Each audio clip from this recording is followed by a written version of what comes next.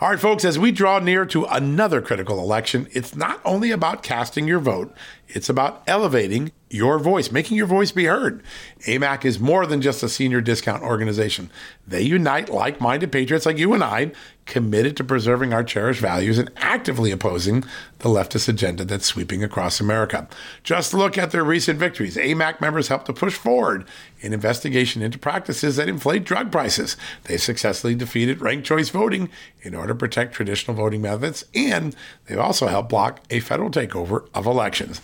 As AMAC's membership grows, Washington is listening. Every new member strengthens this movement. If you love America, visit amac.us/justnews to become a 4-year member for just $30. That's a great discount. AMAC is not only better for America, it's better for you. Membership gives you access to the AMAC magazine, free Social Security and Medicare guidance, money-saving discounts, trusted news, sweepstakes, and so much more. It's a community, not a service. Take advantage of our election year sale, 4 years for just $30 at AMAC. By joining over 2 million Americans, they can't ignore your voice in Washington anymore. Join now at amac.us/justnews. That's amac.us/justnews.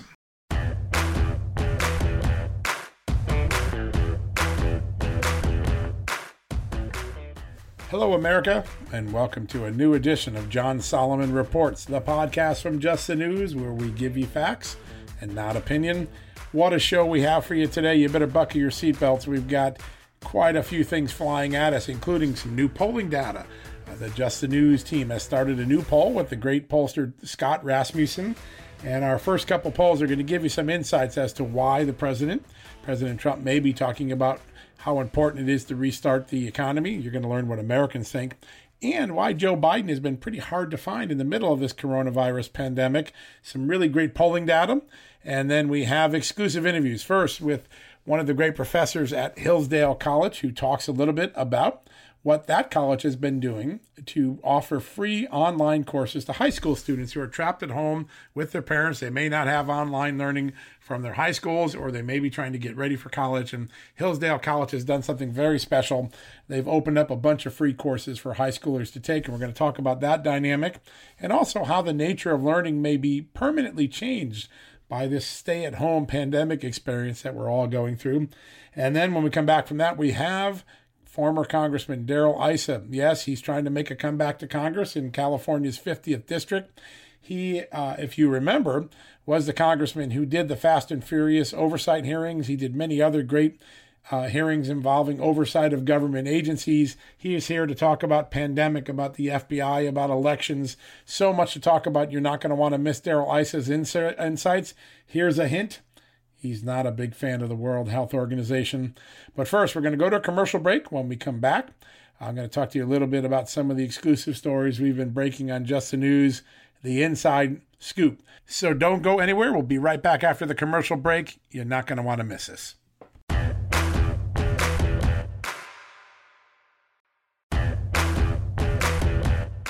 All right, folks, welcome back from the commercial break. And as we promised, in a few minutes, we're going to be talking to Hillsdale professor Kyle Mernon. He's got a fantastic story about a suite of online learning courses that the college out in Michigan has made available for free for parents and for their high school students to take along. Everything from the Constitution to the Federalist Papers to many other very important things. World War II, a course by Victor David Hanson, the great historian.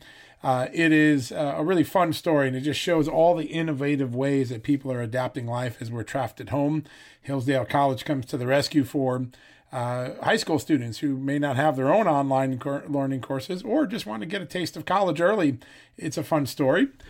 We also have, as I mentioned, Congressman Darrell Issa, the former congressman, trying to make a comeback in Congress this fall. He was one of the House's most important oversight chairmen for a long time. He's got some really important things to talk about NIH, the World Health Organization, the CDC, all of the federal bureaucracy failures in the healthcare crisis that we're now experiencing in the pandemic. And he talks about the FBI, lots of great things. We're going to break that interview into two parts. You'll get the rest of it on Thursday, but you're not going to want to miss Darrell Issa's insights. He really understands what goes wrong in government, how you fix it, how you do real oversight in Congress, and I think his insights will be extraordinarily interesting. Now, at Just the News, we had a new addition to our repertoire this week. We started a daily poll. That's right, we're measuring your sentiments in real America about the issues that matter. And our first couple of polls, yesterday and today, are some real newsworthy ones because they dig into the underlying sentiments that we all have about the pandemic and about our leaders. And I just want to give you some early results. So yesterday's poll had a real eye-opener for me, and that was, you think in the middle of a pandemic, maybe the biggest fear that people have, the biggest concern they have is about their health. Am I going to get this virus? Am I going to die from it? Am I going to get pneumonia? Am I going to end up in the hospital? But it turns out that the great poll done by Scott Rasmussen, the great pollster, here's what it found. The number one fear that Americans have about this pandemic, 30% of Americans total, loss of income. They're worried about the economy. Explains a little bit why President Trump keeps trying to signal optimism that we are going to get this economy opened, that we're not going to have to stay in this hunched down position in our homes for forever. There's a real fear in America that we're going to lose our ability to pay our bills and to keep our home, keep our jobs. Number one thing. The second biggest fear, 27%, was inability to get supplies. If you've been to the grocery store lately, you know why you're talking about there. 23% were concerned about other issues. And then the most important one, 4%, was only health. Only 4% of America think that health, getting sick, possibly dying, catching this terrible virus, was the biggest fear they held from the pandemic. Very eye-opening, and explains some of the dynamics you're seeing playing out in the political spectrum today. Now, the new one coming out today, hot off the presses, is which of our Democratic leaders has shown the most leadership up when compared to President Trump during the pandemic. And so President Trump gets high marks for his leadership during the pandemic, not surprising, as the commander-in-chief and on television every day with his briefings. Andrew Cuomo finished at the top of the list, the New York governor. Not surprising. He's had a daily press conference just like President Trump, and has shown assertiveness and command. And quite frankly, the two of them, Trump and Cuomo, have had a lot of bipartisan moments praising each other and working with each other and calling each other. But the guy who didn't show up in the top three, he finished 4 out of 5, Joe Biden. That's right. The presumptive Democrats' nominee for the fall election against President Trump, he came in 4th out of 5 among the Democratic leaders that Americans thought were doing a good job. Very low showing for him. He's been sort of invisible for much of this pandemic, does a podcast here and a talk show there. But this has to be a concern for Democrats in the real field, in the election, and what they're seeing. They have to be concerned that Joe Biden hasn't found a way to gain oxygen, to show leadership, to come up with ideas that capture the American fancy as we're trying to get back on our feet after this horrific virus and this pandemic. 2 real eye-opening polls. A great way to start the new Just the News Daily Poll with Scott Rasmussen. Every day at 2 o'clock, if you come to the Just the News website, you can check out our latest findings. Here's a hint. On Wednesday, there's going to be a poll about the FBI and Americans' trust in the FISA process. You're going to want to see that one. It's a barn burner. All right, one more thing before we go to the commercial break and get ready for our conversations with Hillsdale and with Darrell Issa. I want to talk about a great piece of enterprise, once again, by my colleague Christine Dolan. She has done amazing work in digging into how federal bureaucratic agencies, hospital bureaucracies have all let us down in the months and years leading up to this pandemic. Everybody knew a big pandemic was coming. Bill Gates, congressional hearings, we've talked about it. We created a stockpile. We created experts and bureaucracies to prepare for this. And then when the actual pandemic hit, we found ourselves short of ventilators, short of respirators. And we're talking by hundreds of millions of missing respirators. She's dug into every aspect of which agencies dropped the ball on each item. But there's a really interesting interview she did today with Dennis Carroll. And you probably have never heard of Dennis Carroll, but he is the chief U.S. virus hunter. For 15 years, starting with President Bush and continuing through the Obama and Trump years, Dennis Carroll was the man sent out to the front lines to find the next big virus that might jump from animals like bats and jump into humans and create the potential for a pandemic or an outbreak sickening people with something that we had no immunity to, a virus that we had no immunity to. And Christine really pressed him on, how are we getting this wrong? What are we doing wrong? And he had some sentiments that I think a lot of us in real America share. He said, first off, that COVID-19 was detected last year. They saw it in the animals on the front line.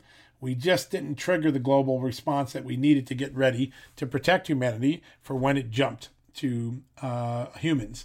And so sleep at the switch, the WHO, CDC, all those, not seeing this new COVID-19 virus that was appearing in animals, making that leap and then taking over the world with sickness. So that's a big eye-opener. I didn't know that they had detected it in animals a year ago, but it clearly was on our radar. It just didn't trigger action.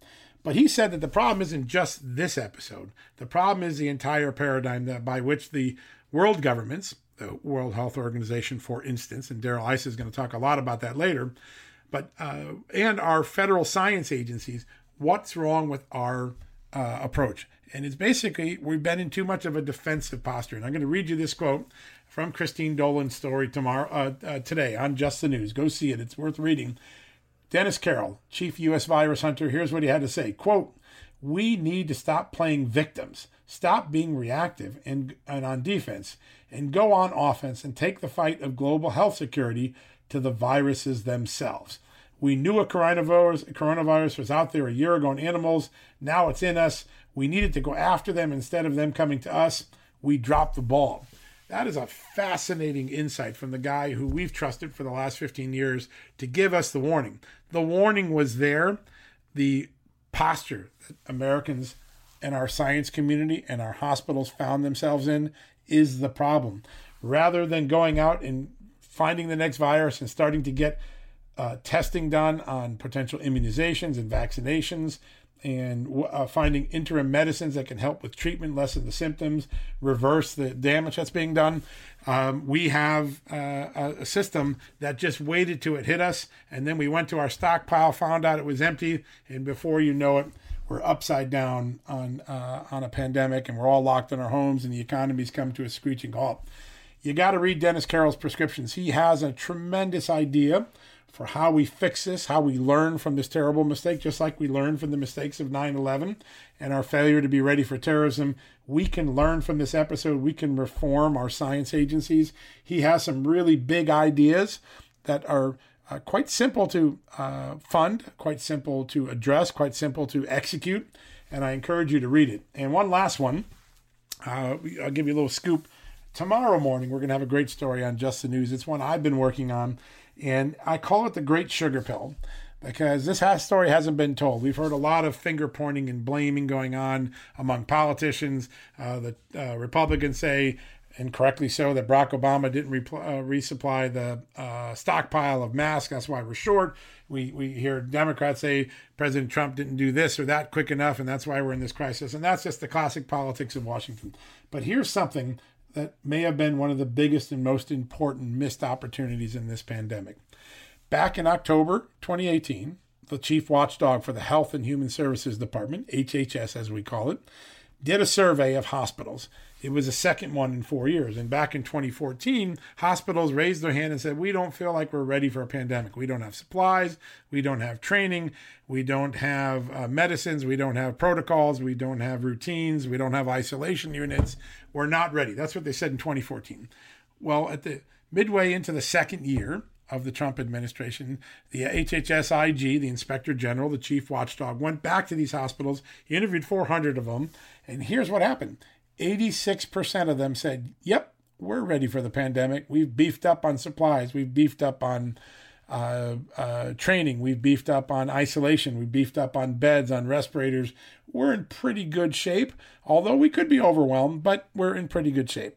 Well, that turns out to be a pretty big sugar pill that had a lot of costly consequences. It turns out, as we now know, that hospitals did not have enough supplies, did not have enough training. They didn't even have the basic $2, $3 mask that their nurses and doctors and frontline healthcare workers could wear to protect themselves from the virus. What a drop ball. What a sugar pill they served all of us back in October of 2018. When this is all done, we're going to take a look at all these different agencies, the World Health Organization, didn't do what it needed to do to warn us about what was going on in China. The CDC was slow to get testing out. The NIH dropped the ball on drugs like chloroquine and others that showed promise, but we never put them into clinical tests against earlier coronaviruses. And so we started from square one at the beginning of this pandemic.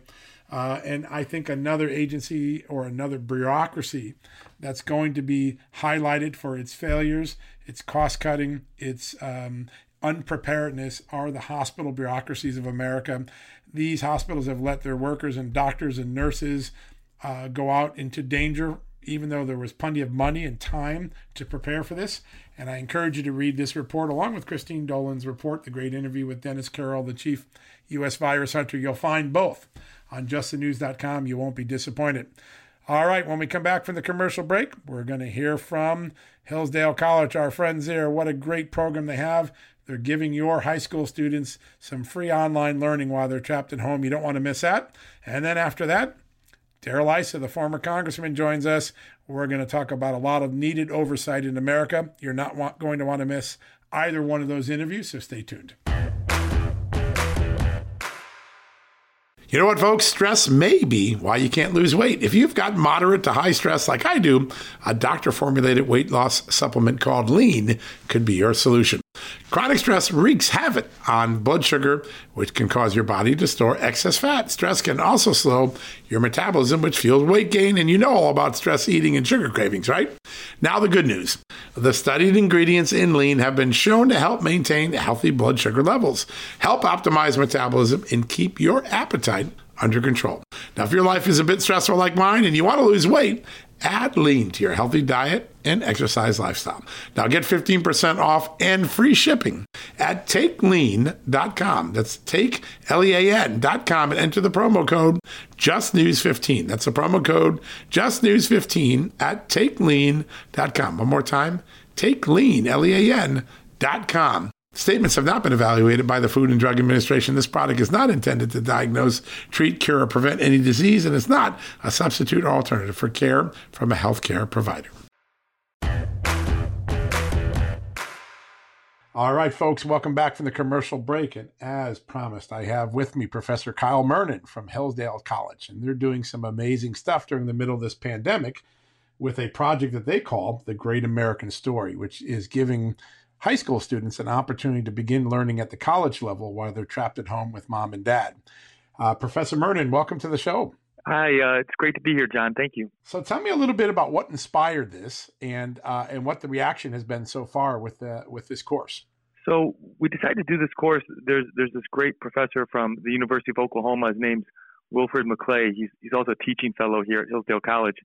He wrote a book called The Land of Hope, which is a high school history textbook, also a college history textbook. And there aren't many great ones of those out there. A lot of times they're difficult to read. Often they aren't good narratives, but ideological in nature, right? And kind of tell the tale of America as a tale of repression or oppression and injustice. And so he wrote this great book called The Land of Hope. And we wanted to do an online course based on that book. So we produced that earlier this year. It's a 25 lecture course. It tells the great story of America from its discovery all the way through today. And we thought that was a great thing for all of us to study. And so we created this free online course for any American to take. That's amazing. And when you created it, you had no idea there was a pandemic coming. But when the pandemic struck, tell me what happened. What sort of reaction did you get from high school students and students all across the country? Yeah, we have a lot of people that are stuck at home, and a lot of high school students who unfortunately have their school years interrupted. So we put together a 3-week study session. We're actually on week 3 right now. 10,000 people joined us. A large percentage of them are high school students taking the course. And we want to just work through these lessons, have some additional discussion. We're going to have a high school essay contest connected to this course. And so it was just a nice opportunity for us to keep our sanity and be a little bit productive during this strange time. It's really amazing. And 10,000 is a huge number. So what happened? How did the word of mouth come? How did people, glob onto this and find out about this so quickly? Yeah, it was really exciting. So we have a decent audience here at Hillsdale through Primus, and some of our other outreach efforts. We've been doing these online courses for 8 years now, and a good number of people take those. But it was exciting. In short notice, we just promoted this idea for a couple of days, and then started the course. In short notice, we just had a great response, and that's been really encouraging. So obviously there was some word of mouth, and I think, I'm a parent as well with some school-aged kids. I think a lot of parents were looking around and saying, what are we going to do these next few months? And I think this was a great opportunity for some parents. Wow, that's fantastic. Now, here's the big question. What's next? If this obviously took off and got the public's fancy right away, where do you go next with this? Well, so, I think this was an appropriate one. We talk about, needing to know American history. Dr. McClay says history keeps us from falling into the trap of the exceptional now, right? We need to understand American history and the trials we've had in the past if we're going to, face difficult things in the present. So that's been really appropriate. I think the next one, we'll do a similar course or a similar program for our Constitution 101 course. It's probably our most popular free online course we have here at the college. And that just examines the Declaration and the Constitution. What are the principles? How have these documents been understood and treated throughout American history, from the sectional conflict of the Civil War through the Progressive Era all the way to today. So that's a very popular and important course, and I think a nice one to pair with a study of American history, right? So know the people and places and things, and then also know the political principles of America, and so that'll probably be the next big push that we make. That's really exciting. And it's funny, when I talk around the country, one of the things that I hear from people my generation up is a concern that there's sort of a civics gap in America, that civics and history are a place that we have a blind spot in our younger generation. So this is a sort of thing that could really fill a void. If you're stuck at home, you can be learning and becoming more civically responsible, more civically literate, while passing the time during the middle of a pandemic. It sounds like a great opportunity. As you look out, and Hillsdale has the traditional classes in their classrooms, is this pandemic going to change the nature of learning? Are we going to see more remote learning, more online learning, just because of the forced nature of what we had to go through the last few weeks? That seems to be the case, and in a lot of ways, Hillsdale is reluctant about that, right? Because we see how important and how beautiful it is to be able to have our students here on campus. The kind of culture and the kind of environment you have when you have a professor with a small classroom, and you can discuss these ideas and figure them out as a group. We think that's the best, but it does seem like more education can be pushed online, and we're going to have to figure out good ways to do that and to try to capture the best of what happens here on campus and in the classroom. So that does seem to be the case, John, and we're going to try to figure that out as best we can. It is remarkable. So what is the status at on campus right now? All students are home, right? And Hillsdale is essentially in a kind of a remote learning situation? Yeah, that is. It is very strange here for it to be April in Hillsdale, and the campus is quiet. The faculty is still here. They're teaching their courses. Most of them are doing it over video conferencing and having the conversation that way. And it seems like the spirit for the students is pretty high. They're all logging in and doing their work and staying pretty optimistic about it all. Although, this is an especially sad time to have school closed. This time of year is when we have all of our fun events and we get to honor the seniors. It's tough to be shut down at this time. Yeah, that's when you most want human contact, when you can celebrate, and especially for those who've been in school for 4 years and we're looking forward to their graduation. If you have a crystal ball and you're using it right now, how will Hillsdale's graduation and how will the summer play out? Because you have summer courses, right, and summer students. What sort of plans is the university making to get through these next few months? I'm not certain on that. I know that Dr. Arnn is the president of the college. He's doing all that he can possible to bring the students back as early as it is safe to do so. So we're trying to figure that out right now. I think we're hoping to do that sometime in April. I'm not sure if that's going to be possible. I do know that we're gonna look for some way, certainly to get the seniors back here and give them some kind of appropriate send-off. If it's not May, sometime in the summer, to make sure that we end the year on a good and appropriate note. I think that's the work that they're trying to figure out right now. But you've been covering this. Everything changes so much day by day, right, John? It's hard to make any firm predictions right now. Yeah, no, I think we're still learning as we go. And, there's some hopeful signs that markets are up to this week. And I think also one of the early signs that there are appears to be some cresting in New York and Italy, which were hotspots. So yeah. I know hope springs eternal that we're eventually going to put this behind us. But I think you're right. The fluid nature of it is what has made it so challenging.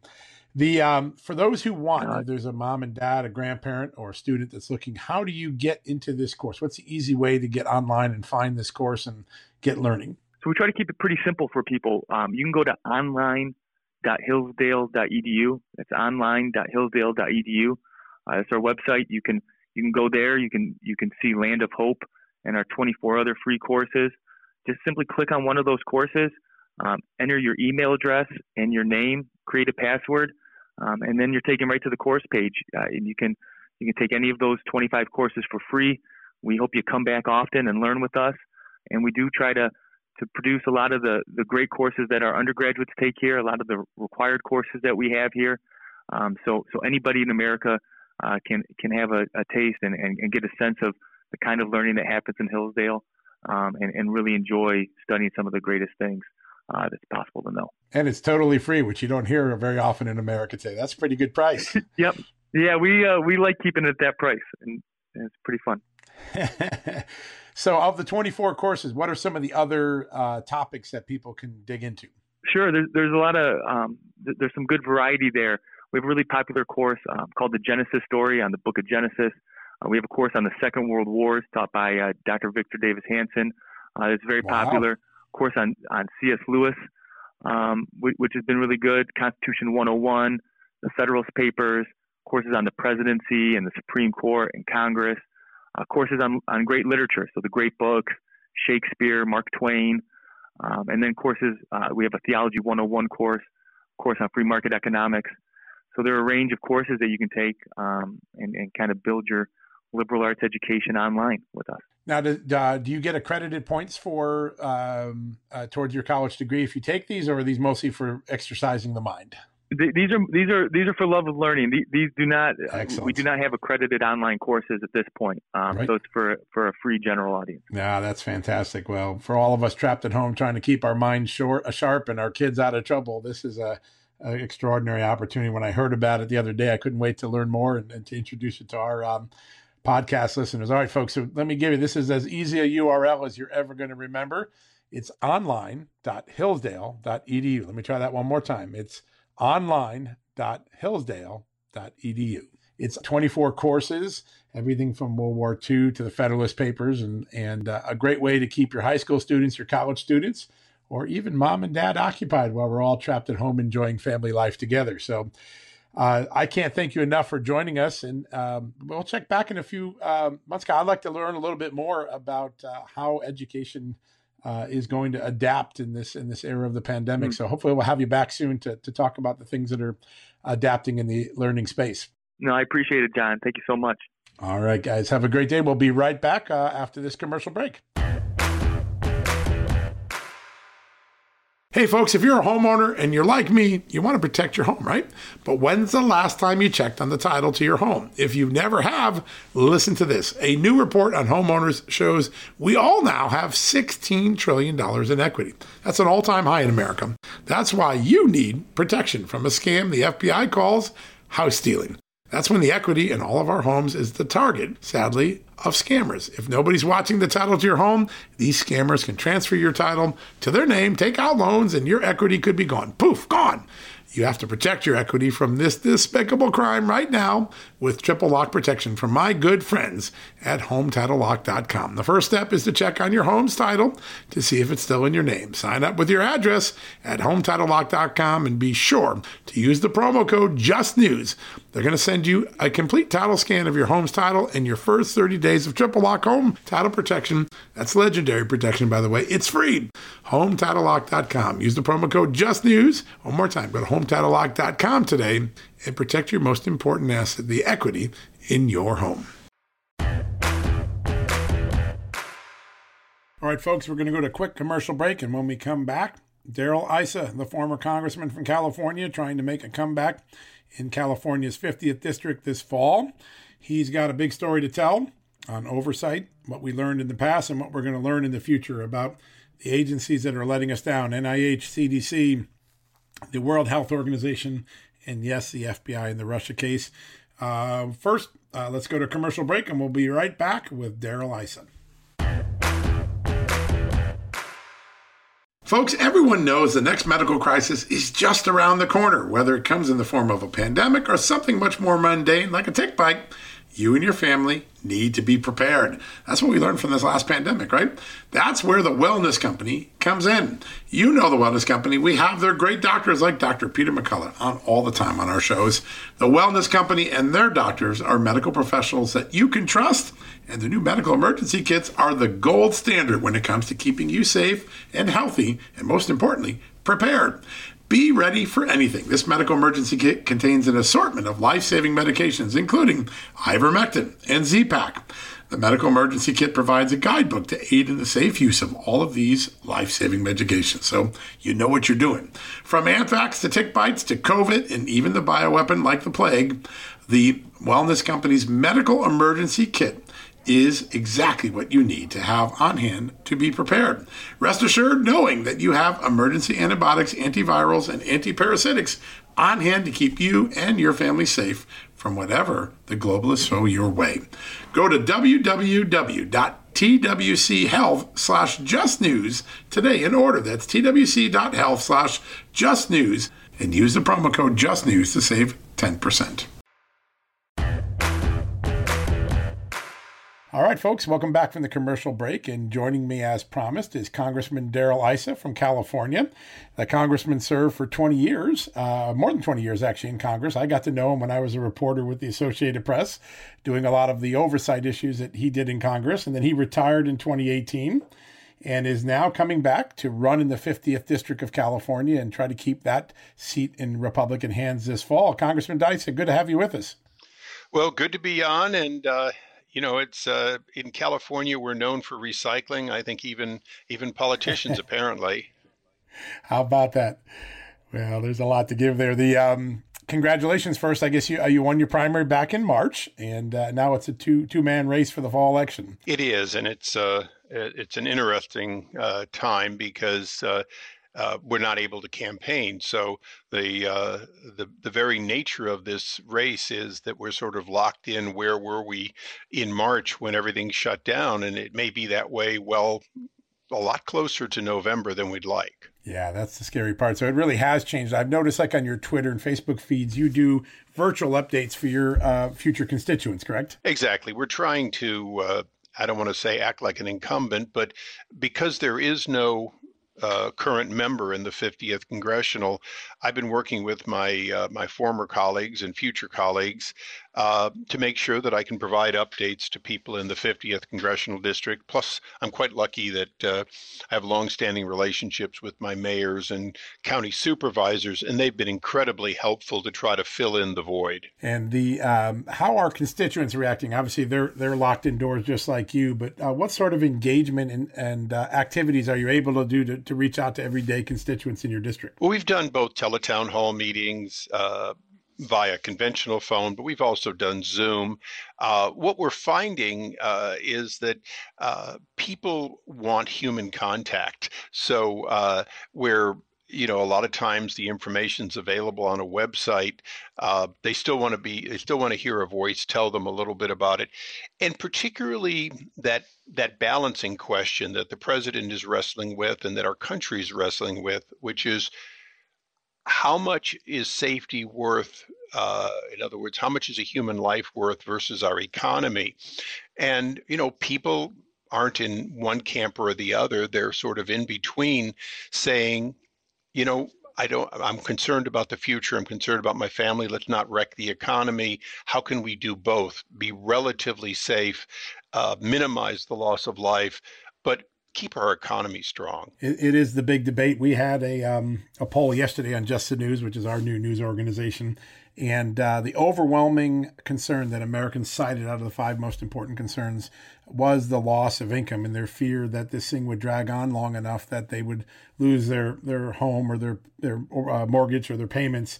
And then, interestingly, 3 down from that was concern about health. It was much lower, like 6% had that as their primary concern. As we get further into this, how do we resolve this question? Do you have in your mind the sort of data points that you think are there that we need to hit in order to let some people get back into the workforce and resume all that human contact we had just a month ago? I do.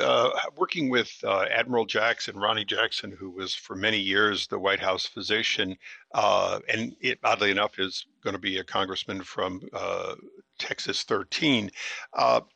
We put together a number of ideas and presented them to the White House, basically showing that if you can have an essential person at McDonald's or Burger King providing food, or at Costco providing wholesale items, then the question is, who is equally or even more qualified to go back to work in what may not be essential on a daily basis, but is essential for our economy? And I'll just give you the easy answer. Today, you have automotive repair places are open in California. They're essential. And there's not a lot of business. People are deferring maintenance a lot. Right. But the manufacturer of parts, in many cases in the United States, repair parts for those cars, Ford, GM, Chrysler, and the like, they're shut down. So for today, the essential is consuming a stockpile of parts. If we do not begin to roll those people back in some safe way to producing the parts needed to keep our automobiles on the road, then the essential people won't be able to work. And that concept of every job, everyone is ultimately essential. When we could debate whether or not there are some non-essential, but the people who produce the goods and services necessary for essential personnel to do their job must be back to work. And so rolling out in stages by region and by manufacturer, that ability as soon as possible has to be part of the president's 1-month agenda of who could we put back to work safely. That's going to be the real challenge. And your sense is that people are beginning to map those issues out, right? Try to figure out where in the chain we begin that process. Absolutely. And let's look at the American psyche too. What's important to an American to keep us positive and productive? If you're sitting at home and over time, it's very depressing. You're all alone. Even if you're working, your productivity is going to go down. So for an example, and I use this example because I think it's important to Americans, we're already in baseball season, but there's no baseball.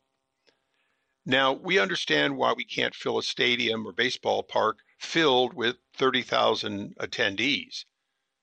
But there's a real question about how long before, with the appropriate separation that pretty much exists on a baseball team, why is it we couldn't put baseball players back to work, even if it's only televised?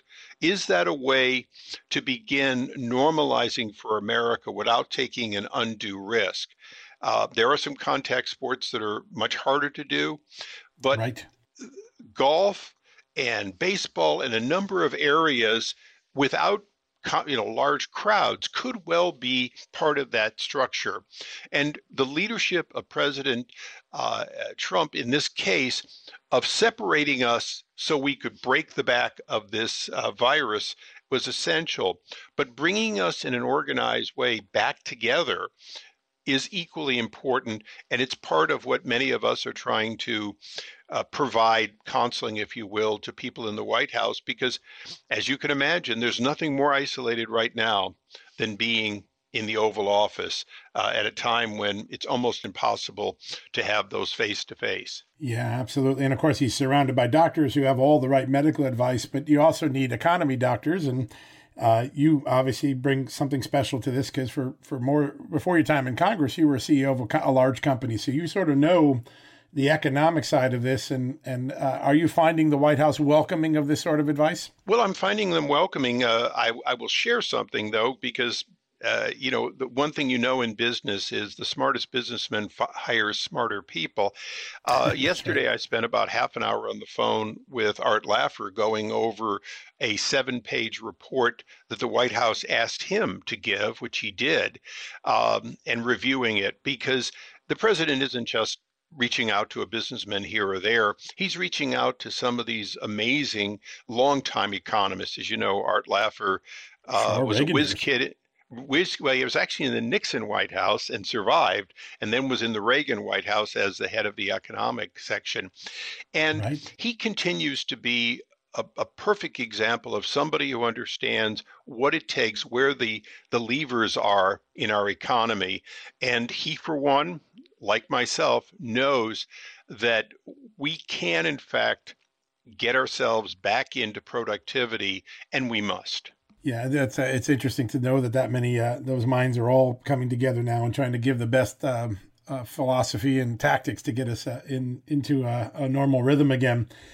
You had a history in Congress of doing really aggressive oversight, helping Americans understand when their government did things wrong. I remember very poignantly the work you did with the Border Patrol after the Brian Terry death and the investigations you did there. At some point, the question that Americans ask me every day is going to have to be answered by Congress. How did we enter into a pandemic like this so ill prepared in our federal bureaucracy?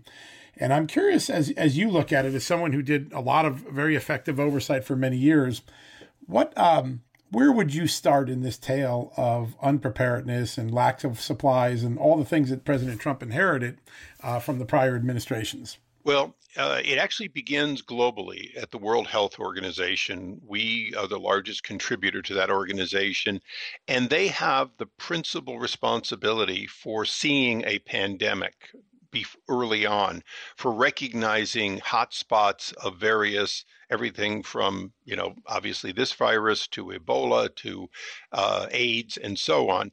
And our investment there has been a poor investment in many ways, because their bureaucracy has essentially said a pandemic is inevitable rather than saying what are the steps it takes when the inevitable happens.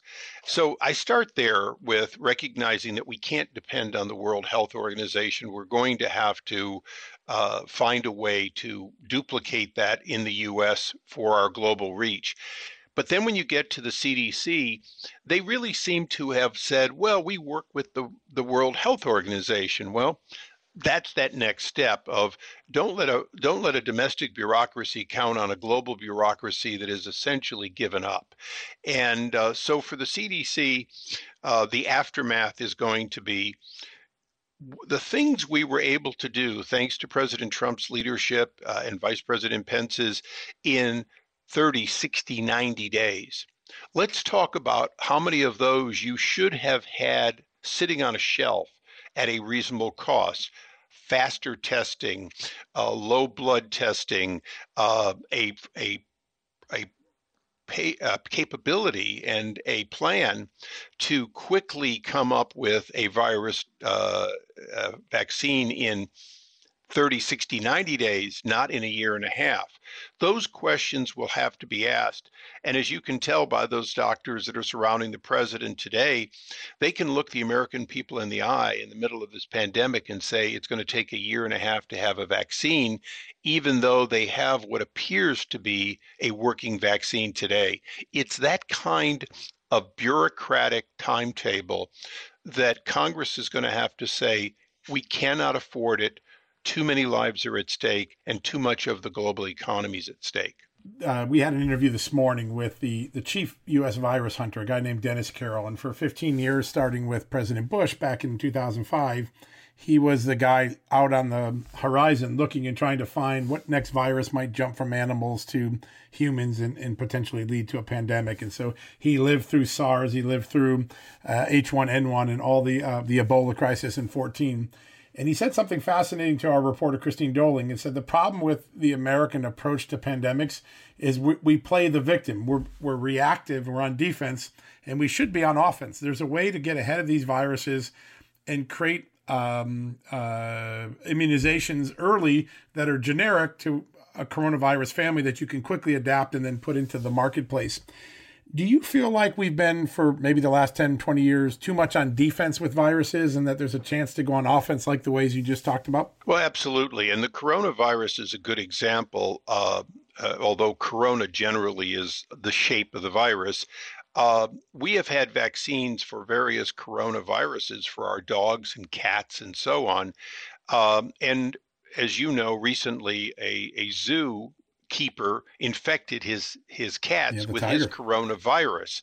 So recognizing that these viruses can and will jump between humans and animals, we have to be in a position where we look at every virus that an animal has and we assume it'll eventually get to man, and we prepare for that, and vice versa. Recognize that human viruses can and will get into animals and, of course, mutate and come back a little different. This kind of science is well understood, but the speed of science simply has been allowed to get slower rather than faster. And I know your listeners are well informed, but it would shock even the most well-informed person to see how much time and money has been added to vaccine production in the last 2 decades, more than doubling in constant dollars the price, and typically adding 50% to the time. You would think that in a modern era, everything gets faster and more efficient, but not viruses. And it's not because they become more complicated, it's because we've become more bureaucratic. That's, I think, at the end of the day, what we're going to learn about this crisis, which is that it's the ultimate failure of a chain of bureaucracies. You mentioned WHO and the WHO, and you mentioned CDC. Another one that I think you and many other good congressmen did good oversight on over the years was NIH, where we provide about $40 billion a year in research money. And then we end up with studies like, what do you do with drunken monkeys? Or how do you stop kids from drinking at a tailgate party? And we don't get some of the expenditures on things that were flagged, let's say, in 03 and 04 and 05, when the first studies came out and said, hey, there's this drug chloroquine. It looked like it worked on some of the early SARS and MERS patients. Maybe we should look at it. Is there a day of reckoning coming ahead for federal science agencies that they should spend our dollars better and cut our red tape quicker? There should be, and there has to be. And the transparency of the NIH has been a problem. Their theory, and they'll tell you straight to that you shouldn't interfere with science. And many of my Democratic friends will defend the fact that, well, you can't interfere with science. And it's like, well, wait a second. We're not interfering with science. We're interfering with the science's decision of where money gets spent. I'll never forget many, many years ago, oddly enough, Jeff Flake was still a House member, and he asked to take down an amendment, or have an amendment to take down an appropriation at NIH for a grant for studying the effects of marijuana and malt liquor on college co-eds. and you can imagine the debate on the floor of people who said, well, yeah, we kind of do know the effect. It was an absurd study. And what was amazing, it wasn't even the first in a family of similar studies. And those kinds of things, although novel and interesting and sometimes funny on the floor of the House, are examples where I'm not asking to spend less money. I'm asking to spend it in a way that saves more lives and that puts real attention toward either pure research or research toward a specific goal, and not this sort of fanciful who submitted a grant that somebody at NIH likes the guy. And I will say this, NIH's biggest problem, they always say it stands for not invented here, but their biggest problem consistently is their own peer review people are in fact the people who decide who gets grants often to their own peer review. And the that's a great point. incestuousness of that organization has to be changed. You've got to be at a point where the decision makers are not exclusively, or even the majority of the decision makers cannot be the recipients. It is remarkable. And I did a series of stories back in the late 90s, early 2000s that revealed that a lot of NIH researchers, they take taxpayer money, they invent a patent for a drug or a medicine that's going to become part of drugs, and then they get to keep the royalties on that drug, even though the American taxpayer funded the original research. And so there's an interesting culture in the NIH it's insular, and until we have events like a pandemic, most Americans don't understand the culture that has brought on this huge bureaucracy. No, and this, by the way, is true not just in the NIH. The University of California at San Diego receives over $1 billion of grant money, mostly for biologics, and almost all of it, if successful, will turn into patents that do not come to the United States government, but in fact go to the professors and some of the pharmaceuticals who oversee it, but ultimately don't make the big investment until they can see that it's going to earn them a dividend. And Right. again, that's one of those things where you kind of ask, wait a second, if this is our money, our investment, and our risk, and I have no problem with monetizing it, but why is it so little ends up in the taxpayers' refund for this $1 billion in just one university of investment? All right, America, that wraps up another edition of John Solomon Reports. So glad you joined us. So appreciative of your support of Just the News, and also of all the Just the News advertisers that are supporting this podcast and our website, making our investigative and enterprise reporting possible. We're going to be back on Thursday for part 2 of the Darrell Issa interview. You're not going to want to miss that. He talks about elections and Nancy Pelosi and the role that healthcare and other issues will play. And more importantly, he also talks about the FBI and the way that agency needs to repair itself to get back Americans' trust, to give us all confidence that when they spy in America is under the FISA law, that we believe they're complying with the law. And we're also going to be joined on Thursday by none other than Scott Rasmussen, the great pollster. Yes, he is the new pollster for Just the News and the Just the News Daily Poll with Scott Rasmussen. We're going to talk about some of our big new findings, the early polls that are coming out, some real shockers about what you and real America are thinking about. And of course, we'll have new breaking news and investigative reporting from justthenews.com. So please come back and join us on Thursday. We're so grateful. Until then, be safe, be healthy, enjoy your families, be productive, and let's all look forward to the moment when we can reopen America and get back to work, get back to everyday life. I miss baseball, I have to admit it. I miss it badly, but it'll be here soon. All right, folks, talk to you on Thursday. Hey there, it's Amanda Head, and I am thrilled to introduce to you my new exciting podcast, Furthermore with Amanda Head, broadcasting weekly from sunny Los Angeles, California, and brought to you by the dynamic Just the News Podcast Network. On this fresh and engaging podcast, I delve into the latest news with a little bit of a twist, exploring the furthermore of every story. But this isn't your typical run-of-the-mill news commentary or politically charged program. I interview a diverse range of guests, including business leaders, entertainers, musicians, educators, experts, politicians, and many influential figures from both the United States and around the world. So why not make your Mondays, Wednesdays, and Fridays a little more interesting? Tune in on your preferred podcast platform and discover Furthermore with Amanda Head on Apple Podcasts, Spotify, or wherever you listen to your favorite shows.